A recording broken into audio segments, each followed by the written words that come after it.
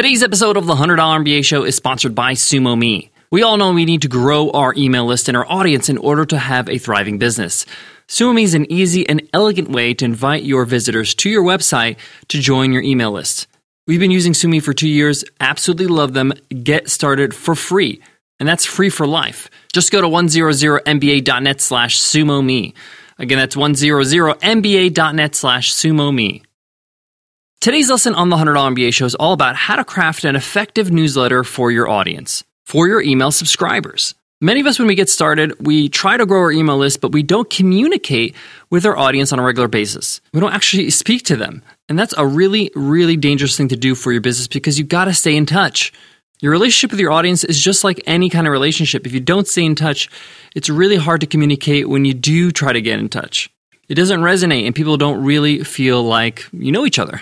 This episode's about 300 episodes into our archives. We wanted to bring it back and rebroadcast it for you. We've gotten so much feedback from listeners that this episode has helped them craft better newsletters. Enjoy, and I'll check you tomorrow with a fresh new episode on the $100 MBA Show.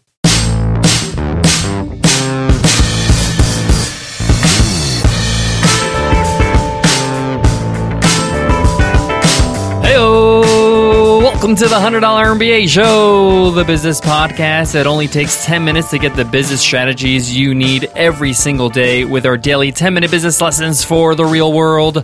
I'm your host, your coach, your teacher, Omar Zenhom. I'm also the co-founder of the $100 MBA, a complete business training and community online. And in today's lesson, you will learn how to create an effective newsletter for your subscribers. As you're starting your business, as you're growing your business, as you're maintaining your business, you're getting new email subscribers, people that are opting into your free gifts, people that are purchasing your products, so therefore they become a subscriber.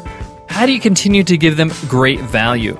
How do you share with your audience in a concise and effective way on a regular basis the content you're putting out there? New blog posts, new videos, new podcast episodes. What's new in your business? What's new in your life? Crafting an effective newsletter can really help you keep your subscribers engaged and interested in what you have to offer. It also helps lower your unsubscribe rate, but more importantly, it grows your relationship with them.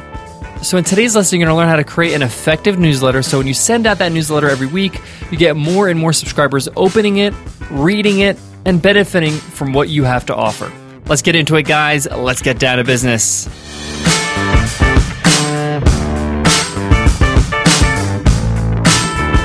What differentiates a newsletter from any other email that hits your subscribers' inbox is that it's done on a regular basis, usually weekly. So you got to put a little bit of thought in crafting your newsletter properly.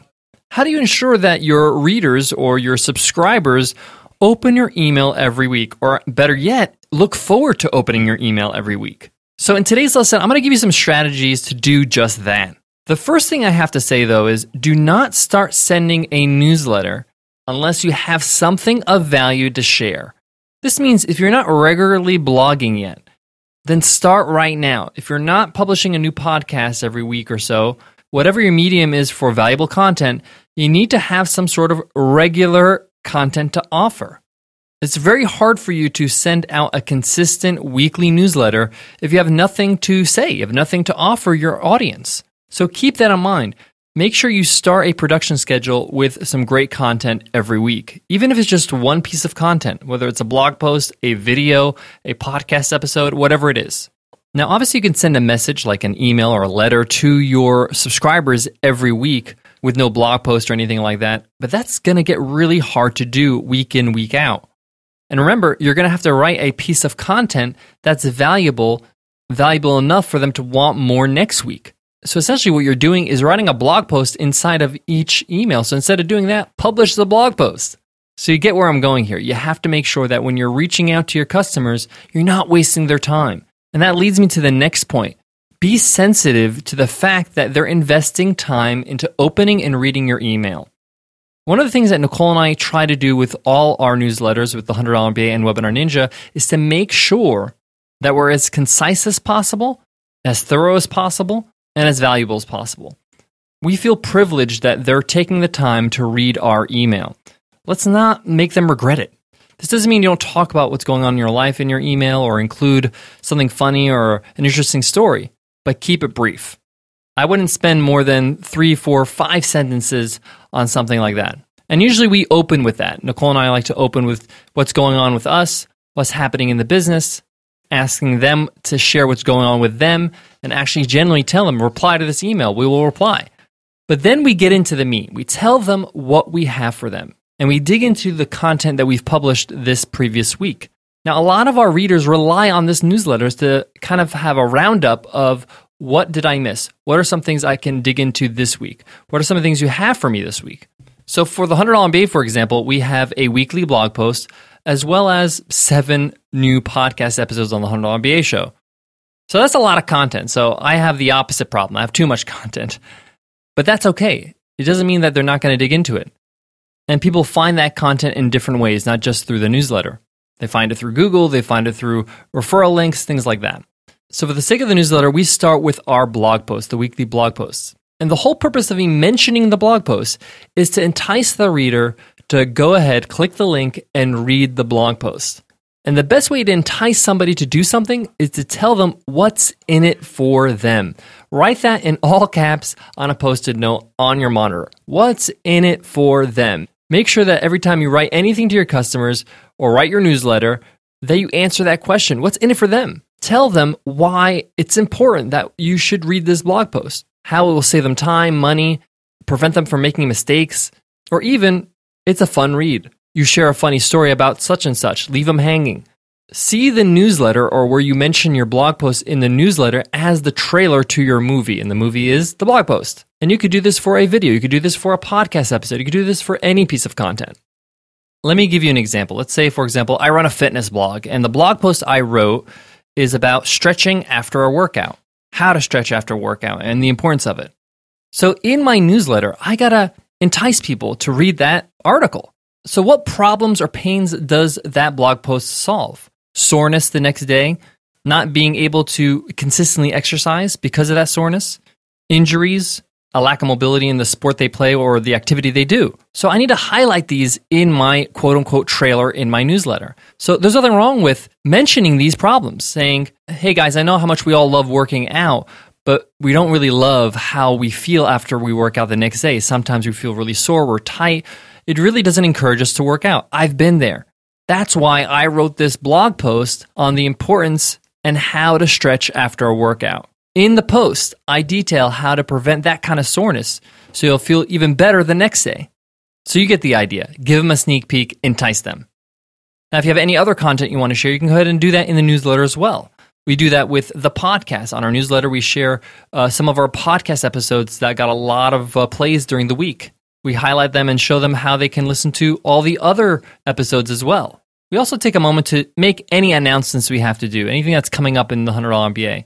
But all in all, the newsletter takes about 2 minutes, maybe 2.5 minutes to read. If it takes more than 2.5 minutes, then it's too long. That's a lot of time invested on one email. So you got to get economical with your language. Use imagery too. Use imagery that's going to help you get economical with your language. Throw a couple photos in there that illustrates what you're talking about. A feature image for your blog post. You know what they say about a picture, it's worth 1,000 words, and it definitely helps with people reading the email. Of course, we talked about this before. Your subject line is very important. You don't have to have the subject line as the newsletter or this week's newsletter or this week's dispatch. You can get creative. Talk about what you're going to be offering in the newsletter. So for example, in that fitness example I gave, you can say, cure soreness, feel better the next day, and find out what we're cooking at Fitness Central. That could be the subject line. Remember, the whole point is to get them to open it up and see the value you're offering. Guys, I got more on today's topic, but before that, I got to give love to today's sponsor, SumoMe. Build your email list, grow your audience. We all know we need to do that, but how do you do it with ease and on autopilot? With SumoMe, that's how. SumoMe is a software you install right on your website. It takes 5 minutes to set up. It's easy to use. It looks great, and it does all the legwork for you. They've tested all their welcome mats, all their list builders, all their pop-ups to make sure that they convert best for you. Get started for free and forever over at 100mba.net/SumoMe. Get it for free installed on your website at 100mba.net/SumoMe. The last thing I want to mention in today's topic or today's lesson is that it's very important that when you're sending out your newsletters, that you track and you improve. Don't just keep sending out your newsletters without taking a look at what's going on. Most email marketing services can tell you how many people opened your email, how many people have clicked on links, how engaged they were with the content. Now, your open rates are not 100% accurate. That's because some email marketing services are not obliged to tell people like MailChimp or ActiveCampaign or ConvertKit or whatever you're using that they've opened the email, that the user opened the email. But it's a roundabout number. It's good enough information. What you're looking for is trends. Is there an improvement? Is there improvement in after applying these strategies you learned today? Changing your subject line, adding photos, and enticing your reader to click on the links. So make sure you spend some time looking at analytics before you write your next newsletter.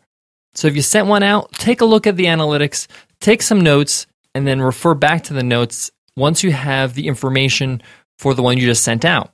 And again, I like to do this week by week, so I just simply look at my analytics before I send out the weekly email I'm doing for this week. And remember, guys, don't be afraid to try new things, test things out. You got to try new things to see if it makes a change, if you see the trend changing. If you do the same thing over and over, you can't know what to do to improve or what works. All right, guys, that wraps up today's lesson. I hope you loved it. I hope you enjoyed it.